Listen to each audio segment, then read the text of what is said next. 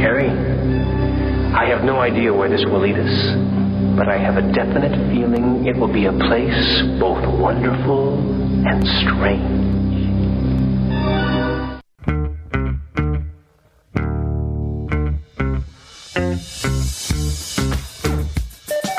TGIF, it's Manson Mitchell with Gary Manson, Suzanne Mitchell.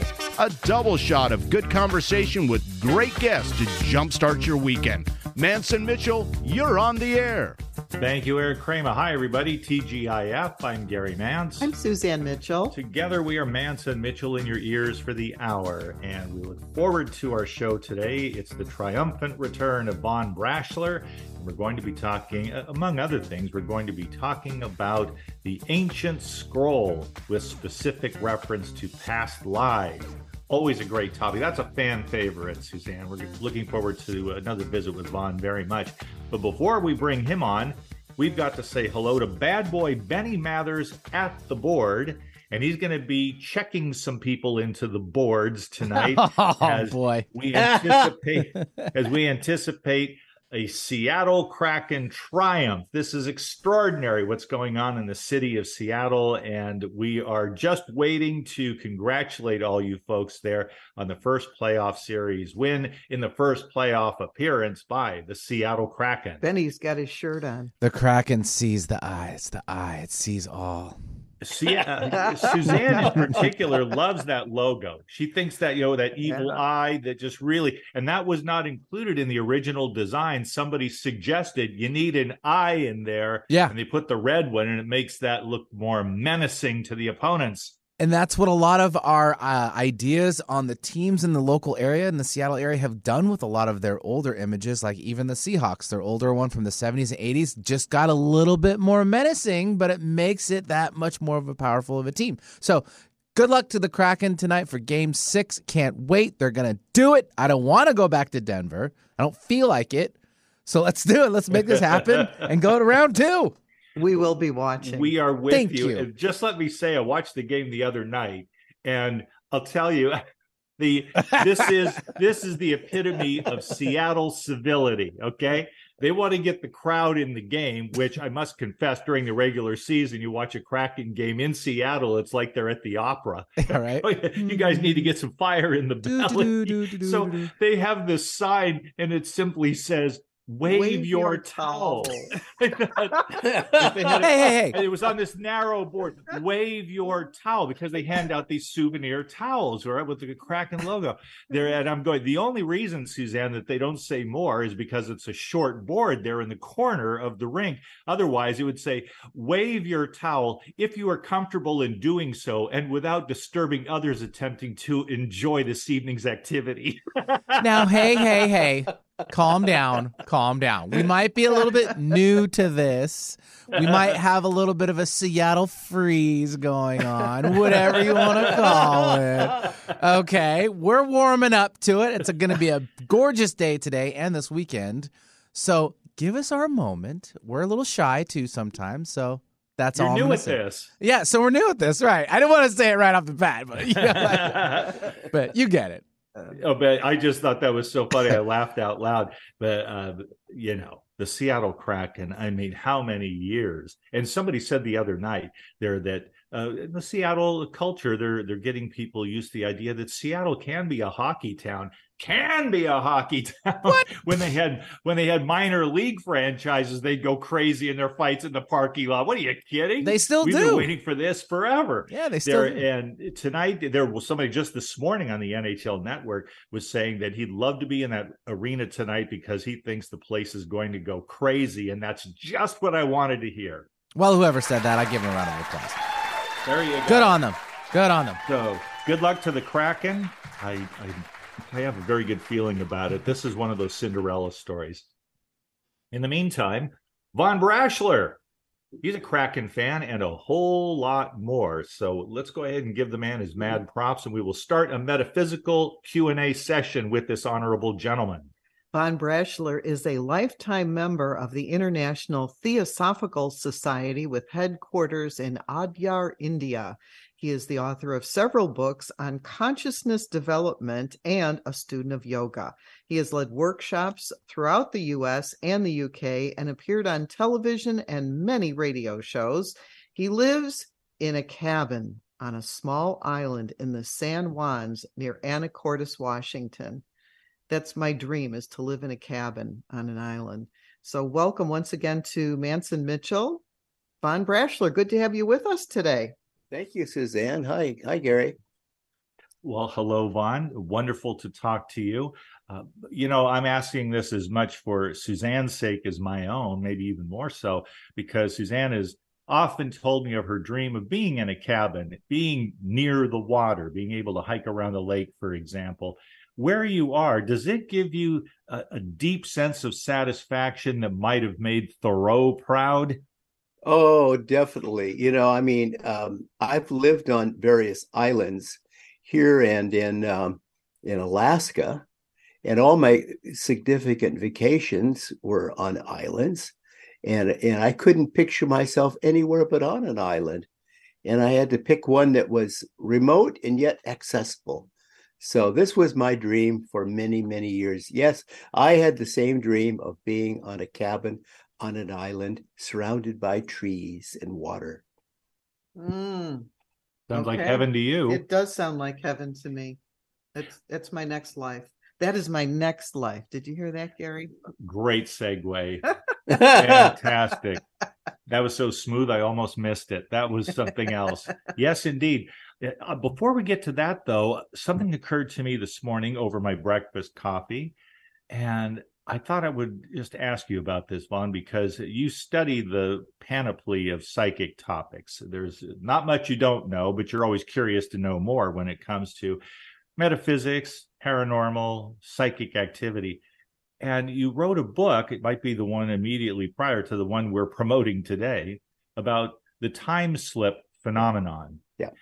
And I thought, this just occurred to me this morning. We already did an interview about this, but it occurred to me. If you had an experience, or if humans had the ability, what if you're walking down a street in a town that you may have lived in as a child? And I'm being hypothetical. Mm-hmm. And all of a sudden you experience a time slip, so that looking over at the Five and Dime on the corner by the fire hydrant across the street from the jewelry store where you used to hang out, and next door to the ice cream store where you got 2 scoops. What if you saw yourself at the age of 8, 9, 10 years of age, when you are decades beyond that, but saw yourself there? Wouldn't it be wonderful if you could tell that younger version of yourself all the things that he needed to know to avoid the traps and the snares of life as life goes on? Oh, yes. And these kind of experiences do happen, usually accidentally as time slips. But, when that happens, what usually you will be very perceptive and aware of what you're seeing, even though it's unsettling and a little jarring at first. But the people that you see there from this other time period will tend not to see you or interact with you. This is the odd thing. It's rare that they do. It can happen. And I think it depends on how much of your subtle energy bodies you bring with you, or whether you're able to bring your physical body with you. But I think to more broadly address the question, Gary, I think what happens is there's a convergence of times, because there's really only one timeline, but it kind of gets stuck. And sometimes they'll kind of like transpose onto each other. And I've always thought that it has something to do with magnetic, electromagnetic anomalies in the earth. And that's interesting that you say that, because there was, I believe the gentleman was a scholar from Oxford who thought he saw a correlation between psychic activity, seeing, for example, ghostly imprints. This idea of place memory. Yep. He noticed those occurring around the time of earthquake activity. Yep. And that was something I never thought about before. He noticed it and documented it, and he found quite a few cases of it. I wish I could remember his name, but I remember seeing this on TV years ago.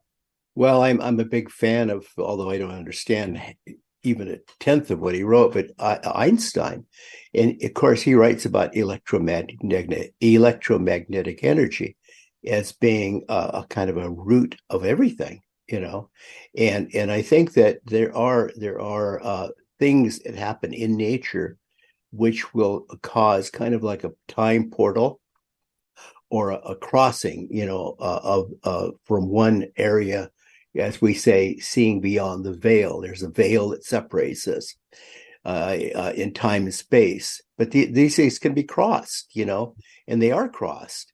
And the more I've studied time from my limited perspective, I think that it has a bearing on everything. I think it has a bearing, for instance, on our lives and past lives, and our past life studies, in our dreams, and everything, because in truth, there is no fixed time and space. There's only our ability to move along the timeline. And if we learn to move along the timeline, we can explore our past lives or even our future lives. I love that, both past and future. The most recent writing of yours has come out in a very interesting form. It's called Past Lives, and it is in the form of a scroll, which I just find very unique, a great marketing tool to do it in that way. And Gary and I are always interested in this consciousness study, reincarnation, past lives, something that intrigues me a lot. It must intrigue you too, to have devoted this book to past lives. How did the scroll idea all come about? How'd you get involved in that? Well, I work with my my publishing director over at Red Feather, Schiffer, and that's Chris McClure, and he's a very clever marketing person. Yeah. And I was talking to him about, we have to have shorter read books. I said, short read books that will quickly engage the reader and ground the reader in basic metaphysical, esoteric knowledge, what we often call the ancient wisdom tradition, which can easily be lost. And that brings up the second reason we did it, and that is, I think, this is just me personally, not Gary or Schiffer, I think that we very well could be going into a mini dark age again, when information will be suppressed and lost. I mean, we see book burnings and book bannings in our own country, a democracy. And not to get political, but this is a frightening thing, and it's happened before, and a lot of knowledge has been lost or hidden, or momentarily waylaid. And so, like, if you think back to the 50s, this had a profound effect on me. In the 50s, a lot of ancient wisdom surfaced, and it was buried in the earth. It was buried in clay pots. It was the Nag Hammadi library. And also in the 50s, we had the Dead Sea Scrolls. Yep. And then also, early on in the century, we had the finding of the Babylonian tablets. These are profound findings of ancient knowledge that has been hidden from us and buried in the earth. And so I say, maybe it's time to do a few scrolls, and with wrapped in a plastic tube. Did you notice? Wrapped in a plastic tube. That'll last a long, long time if you bury it in your backyard. And that's where I'm going to put my copies. Very good. Very good. I love this idea of the past lives. And one of the things that intrigues me especially, that I wanted to talk to you about today, was when you meet somebody for the first time and you instantly recognize them. Yeah. I have had this experience more than once. And one time years ago, I had it with a man that I met, where it's like the second we were in the same room together, I knew this was somebody that I had loved very deeply. And it wasn't until decades later, in talking with a psychic medium, that she said, yes, you knew him in the 1200s. Wow. She said, that's what I'm picking up.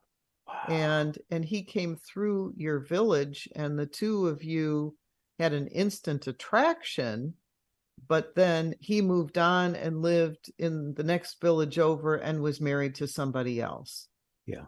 And so and more recently, I had that with a woman who I felt I might be related to, because we got on so well just instantaneously. And so to me, that really says that we have had other lives together. Yeah. Yeah. With other people. I mean, I think reincarnation in my mind is a very real thing. And Yeah. what do you think about this familiarity with other people that you're meeting just for the first time? What did Yogi Berra say? It's deja vu all over again. Yeah. Yogi had some great ones, didn't he? But I mean, this indicates, I think, Suzanne, that you're very aware, a very aware person, that you pick up on this, because this could happen to a lot of people, and a lot of people fail to notice or remember. There are so many ways that we have memory of past lives, and the deja vu experience is certainly one. And this is the experience that happens in different ways. It would be someone that you recognize, but you can't figure out from when and where, or you come upon a situation and you say, this has all happened before. I know what's going to happen next. I know what people are going to say next.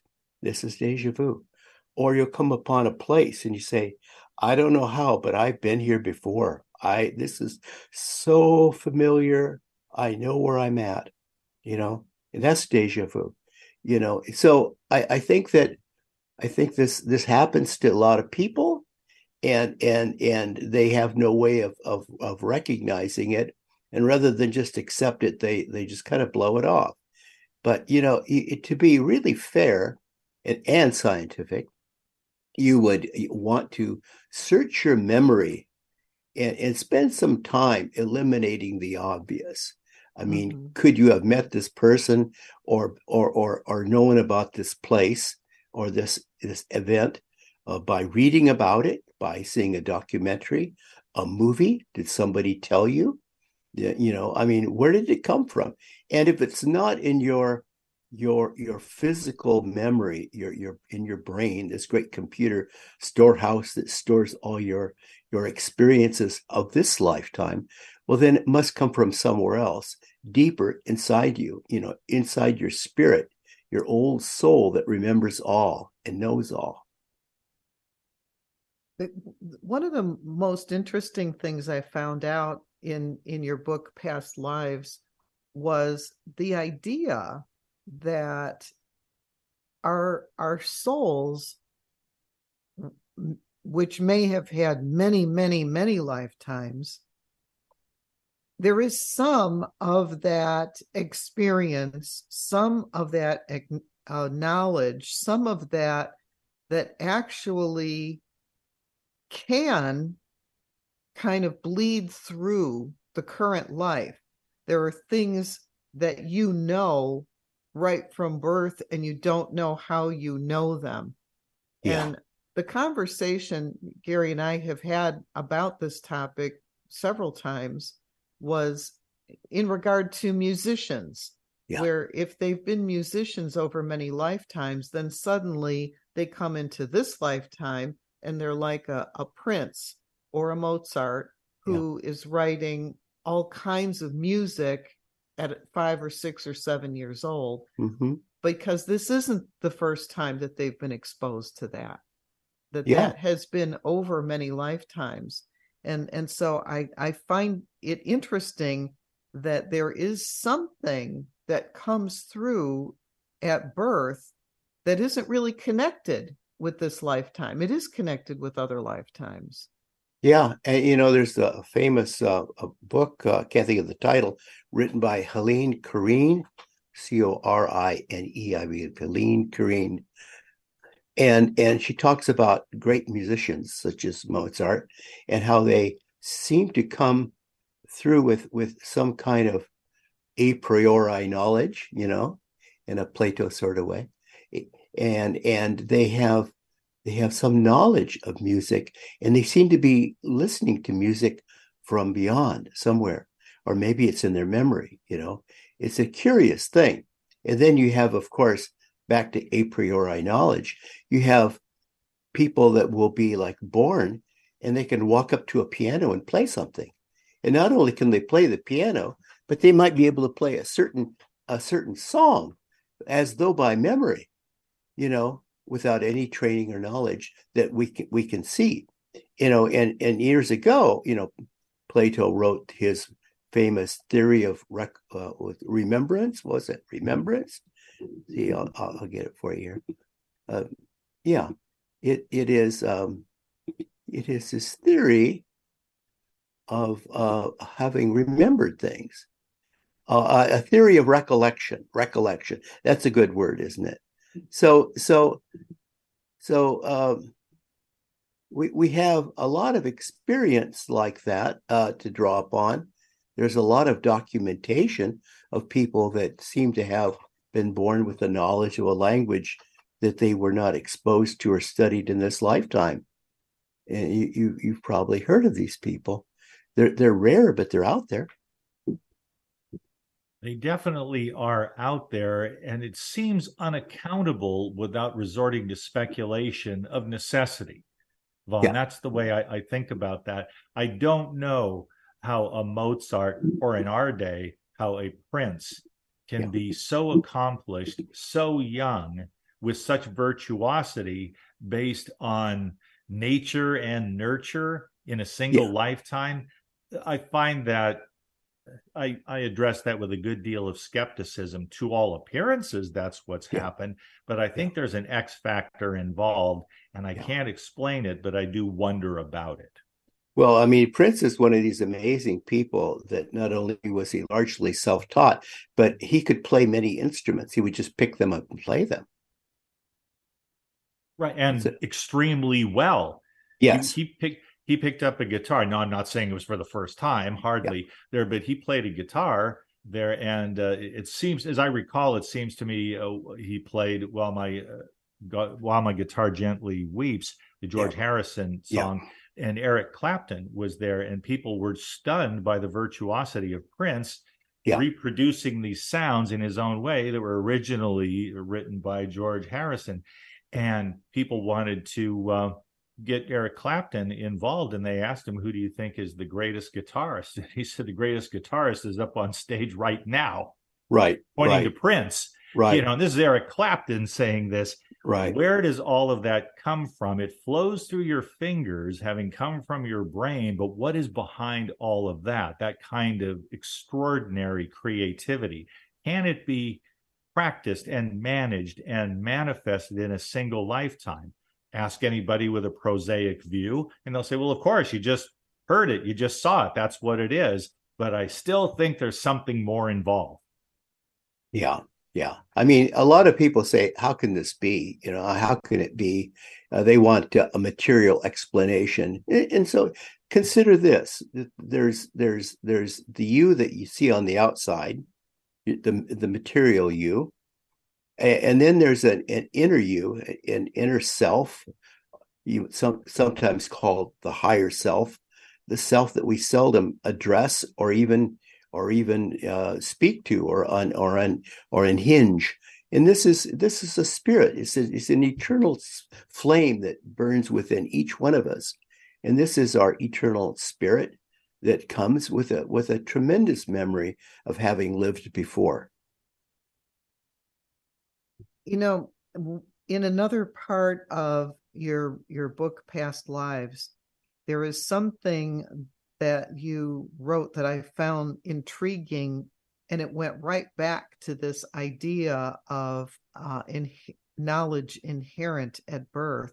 Yeah. And that was that if we don't learn our lessons in this lifetime, we could be looking at having the same painful lessons in a future life. So when we talk about musical or artistic virtuosos or people who have mastered many languages, that's all on the plus side. Yeah. But on the minus side, if you've had a life of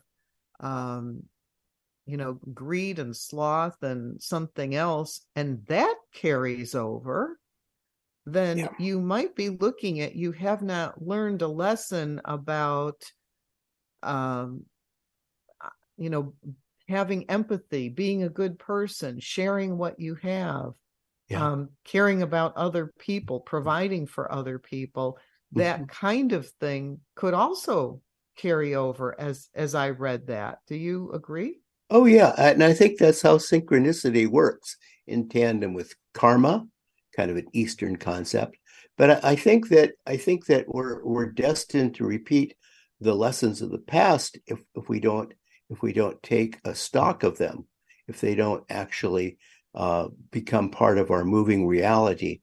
So we'll often see like a series of 3. You get like 3 chances, or to observe something, and it'll just be like repeating the same lesson over, but it'll be slightly different the next time because you didn't respond to it the way it was presented to you the first time.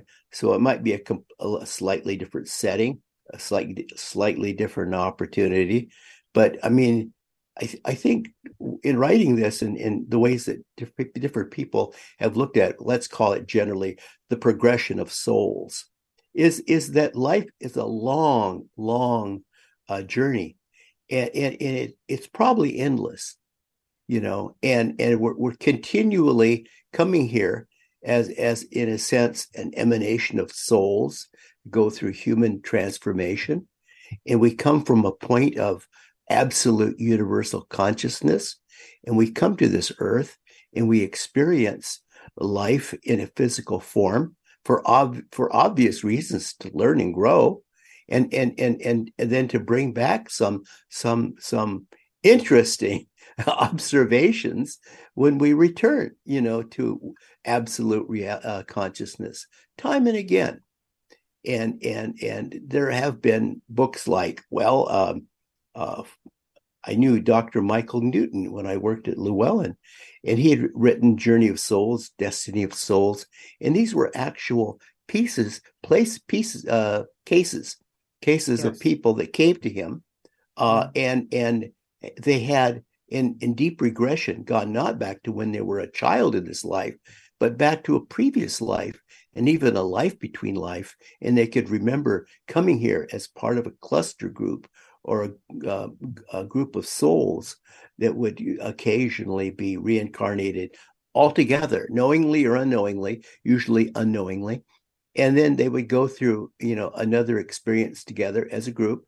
And then they would get together later on between lives as specks of light and go through what they had observed in a human form in going through that state of consciousness.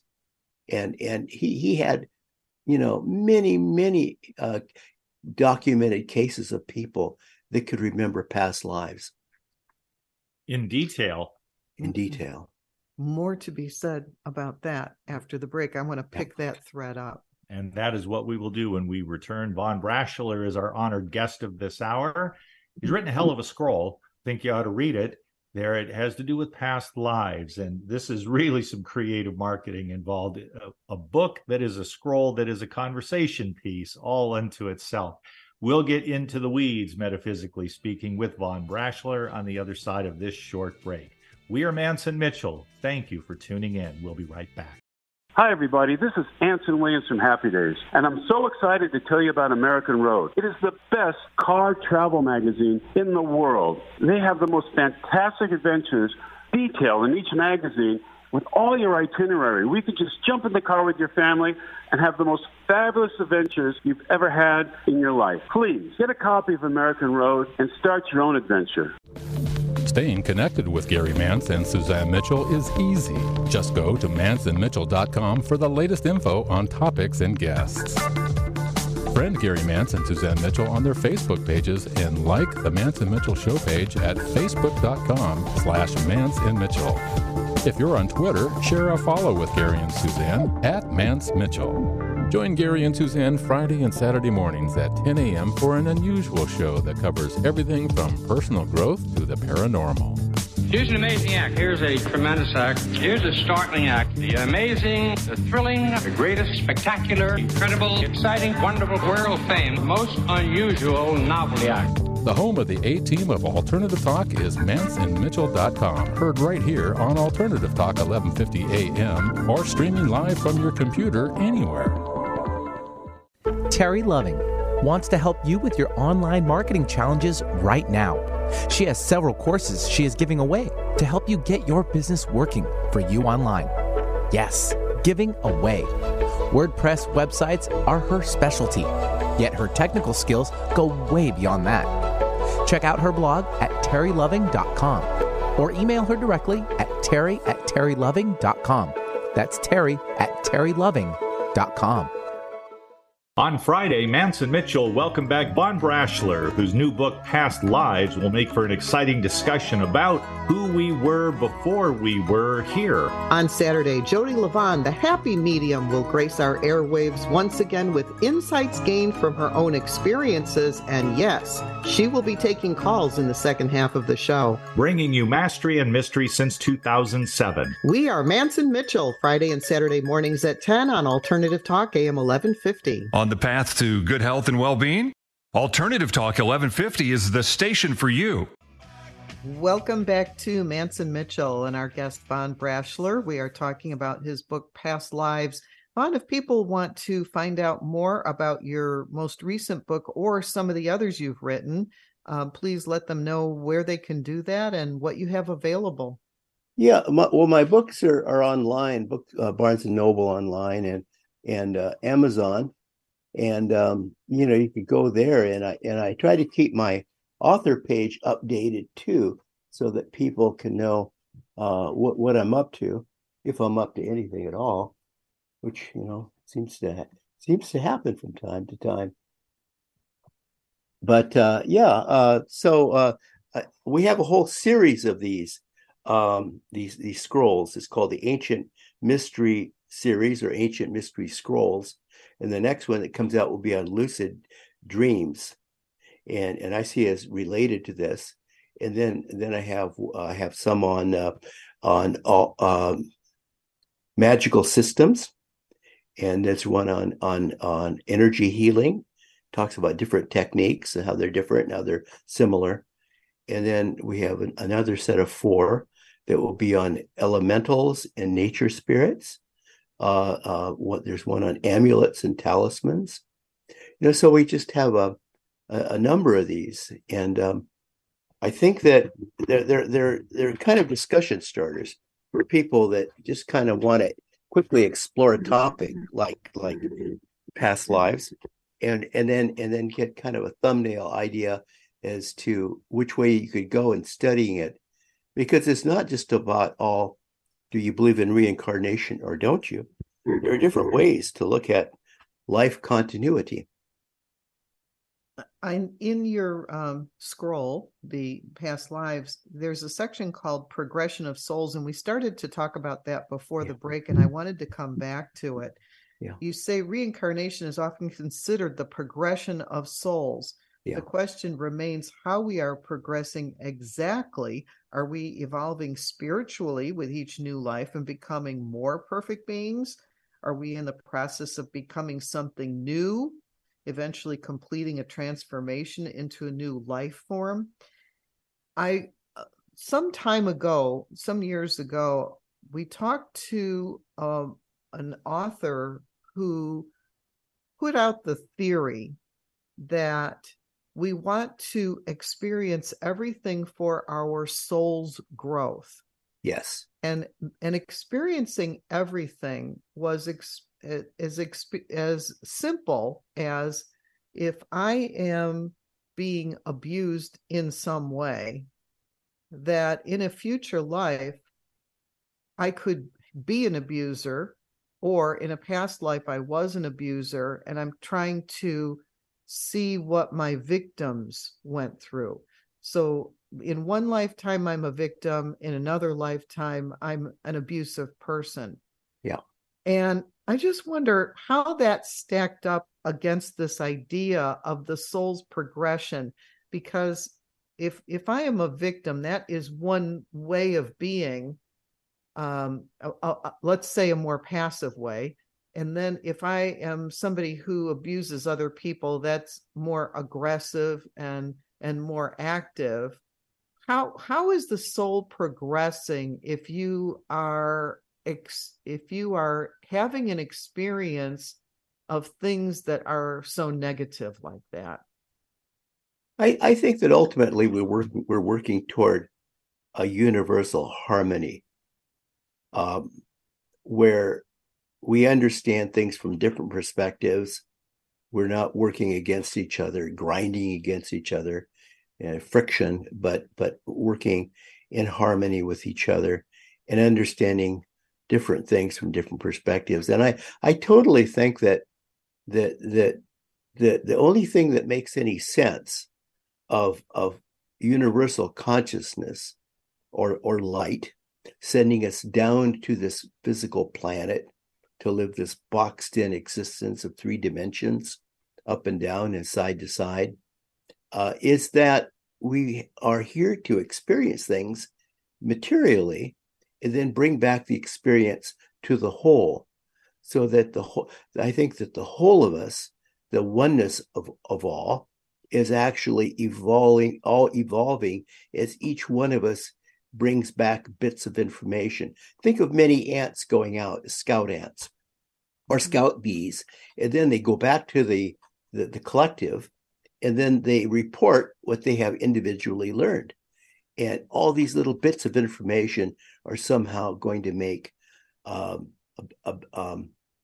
more awareness and a different level of consciousness for the whole, so that the hive or the collective then grows as we bring back information. I mean, I can't remember, but the idea of a baseball game. Okay, go Mariners. So here you are. So you're up at bat and you get your 3 times at bat. That's just karma. You get 3 swings and you're out. But you sit down and then if your team is doing well, if you've evolved as a group, then you get to go up again, because you're not out yet. You haven't had your 3 outs, and you get 3 more strikes again before you're out. And then eventually the whole group, as group karma goes, say, okay, you have to stand down now. You have 3 outs. But then you experience things by going out in the field and watching other people bat, and you observe them, and you kind of act as a foil to them. They hit the ball, you catch the ball. They try to run around the base, you try to tag them out. And then after having observed that, then you get another turn at bat. It's like a cat with 9 lives. You get 9 innings, And I think there's no coincidence that the Abner Doubleday, often cited as an originator of the modern game of baseball from what was once broomball or stickball, wanted to introduce the concepts of karma and reincarnation into baseball. I didn't know that Abner Doubleday that's metaphysical. Really? That's the first time I've ever heard that. He was. General Abner Doubleday was a member of the International Theosophical Society. And like many of us, they don't make a big deal of it because there aren't many of us. And we just kind of absorb the information and move on. Well, that takes me to an interesting, because theosophy is prominent in your book and scroll, book in the form of a scroll. Yeah. You talk about Madame Blavatsky and theosophy. Yeah. When you look at her life and career, Do you spot a trajectory? Because, and I say this in the interest of fair reporting, Roger Hodgson, Hodgson, I believe was his name, an Australian scientist, was hot on her trail in India, and he thought he spotted fraud there, and he was pursuing her. And according to the story, the way I read it anyway, I didn't verify it, it's just something I read there, that, she kind of hot-footed it out of town, and yet later on, people viewed her as a grande dame of metaphysics through the Theosophical Society. I'm curious to know, in your reading of Madame Blavatsky, was there a maturation process in her thinking so that theosophy could become seen as a mature philosophy of life?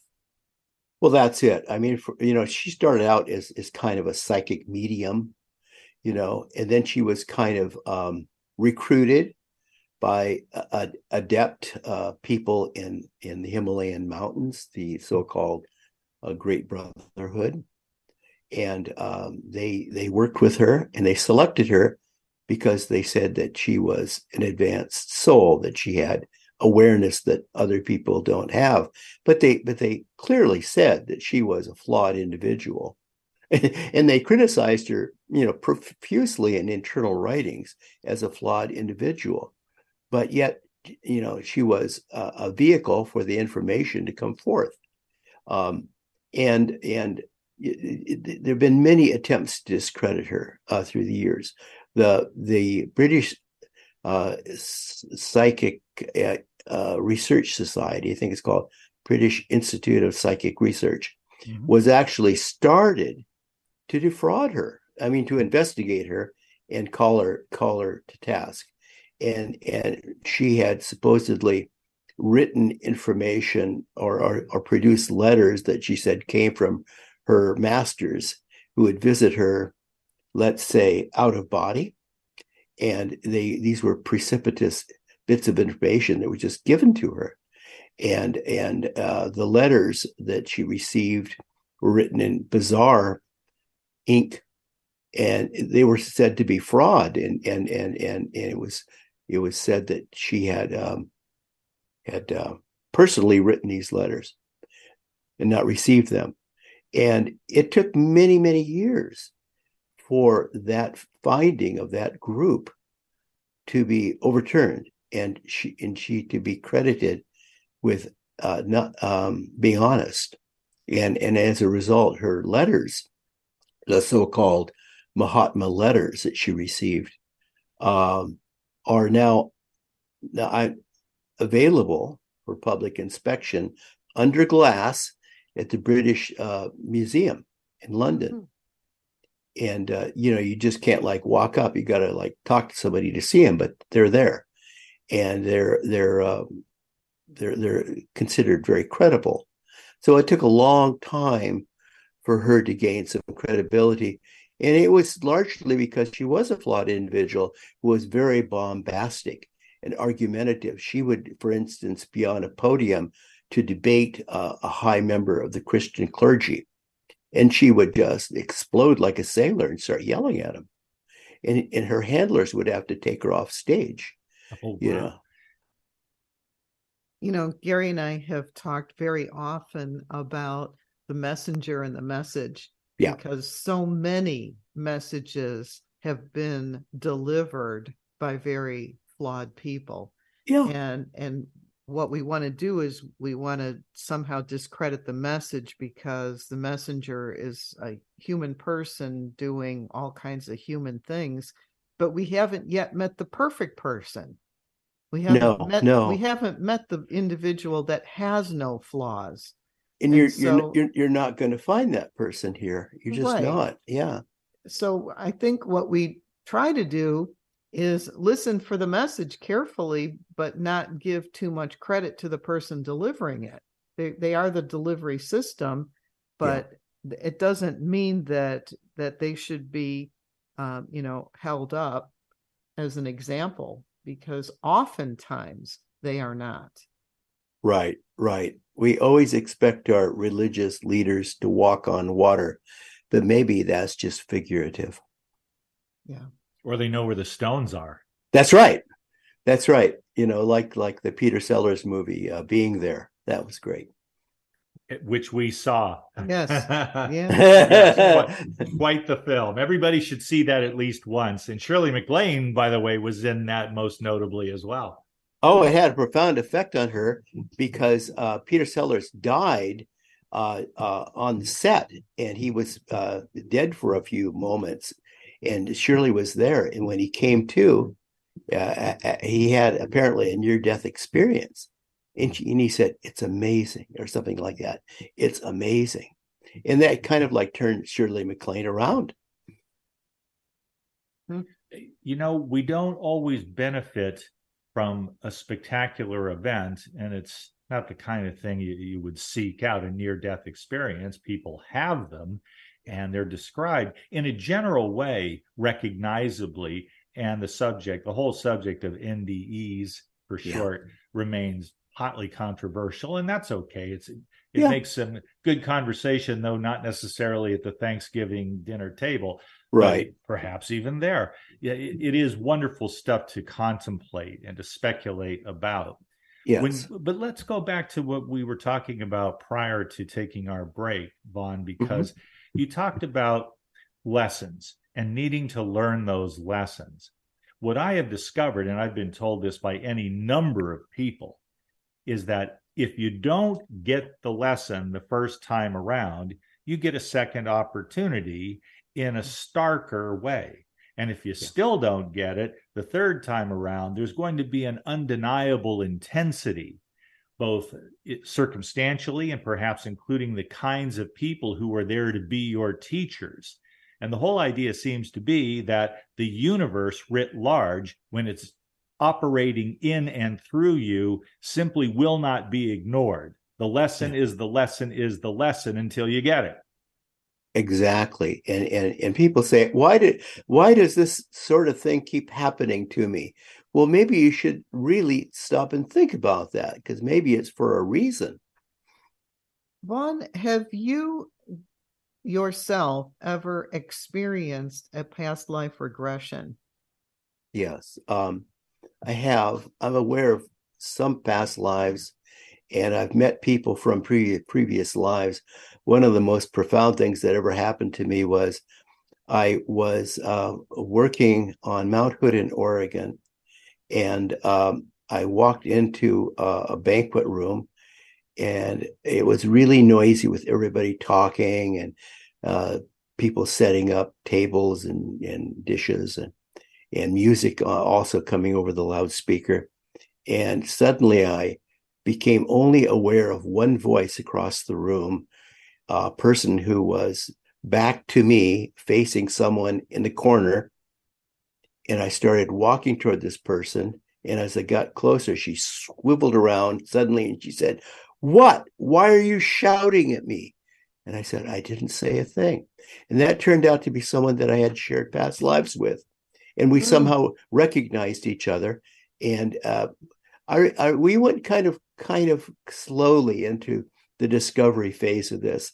I remember sitting out at a picnic with this person and saying, "Well, I remember a past life when I was a farmer poet living in what was now Wales, and I was struck by lightning, and I used to take my ox cart into town, and I was talking about my life, and I said, but my memory of that life ends when there was a lightning storm, and I went out into the field to try to salvage what I could, and then I remember suddenly it all went dark, as though maybe I was struck by lightning."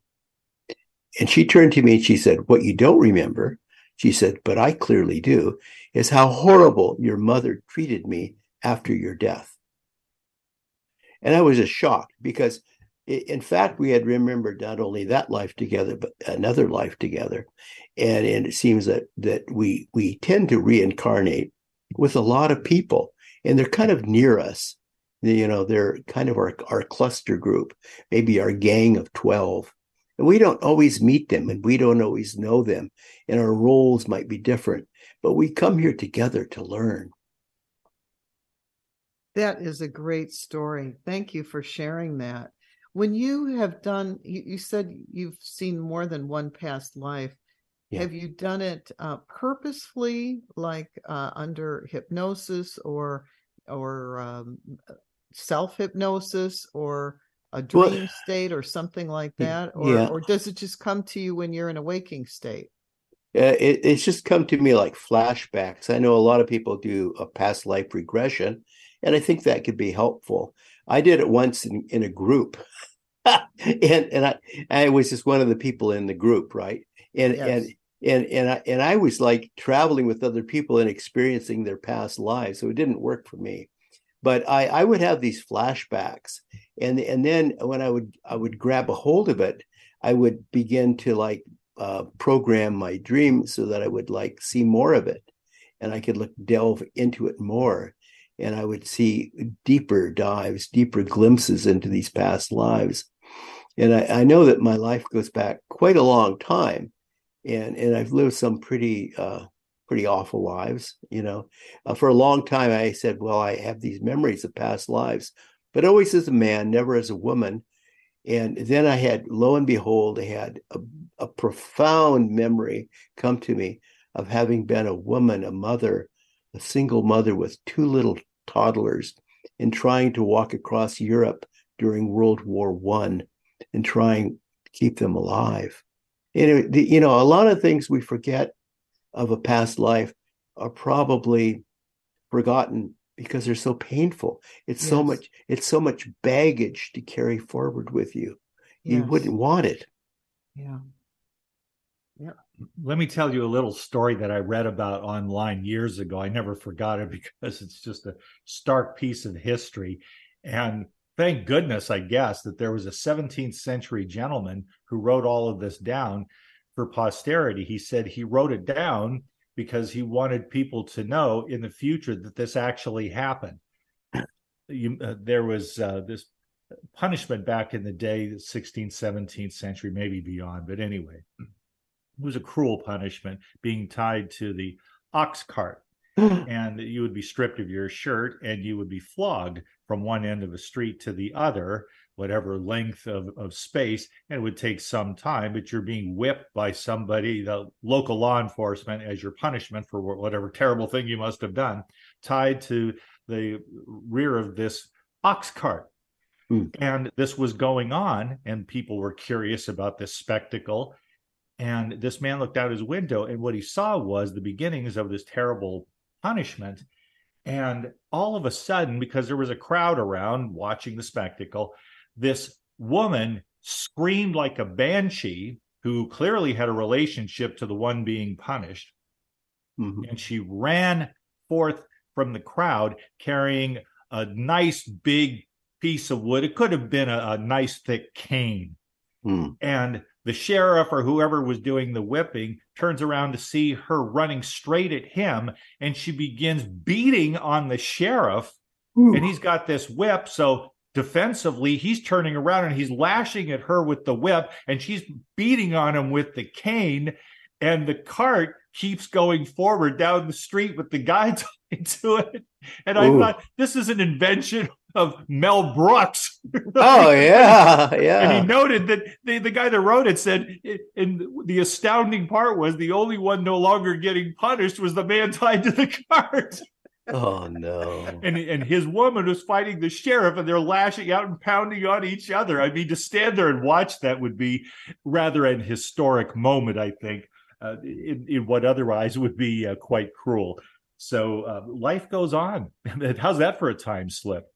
Yeah, that's great. That would be something else. Von Brashler, thank you, sir, for joining us. We will do this again. You have a great fund of metaphysical knowledge, and it's a lot of fun to talk to you anytime we get together. So let's do it again. That'd be wonderful. Thank you. All right. We will be in touch. And this afternoon at 1 o'clock Pacific, stay tuned for American Road Trip Talk with host Gary Mance. We'll be back tomorrow, 10 a.m. Pacific on 1150 a.m. and, of course, 1150kknw.com. Thanks so much for listening. Let this be the start of a great weekend for you.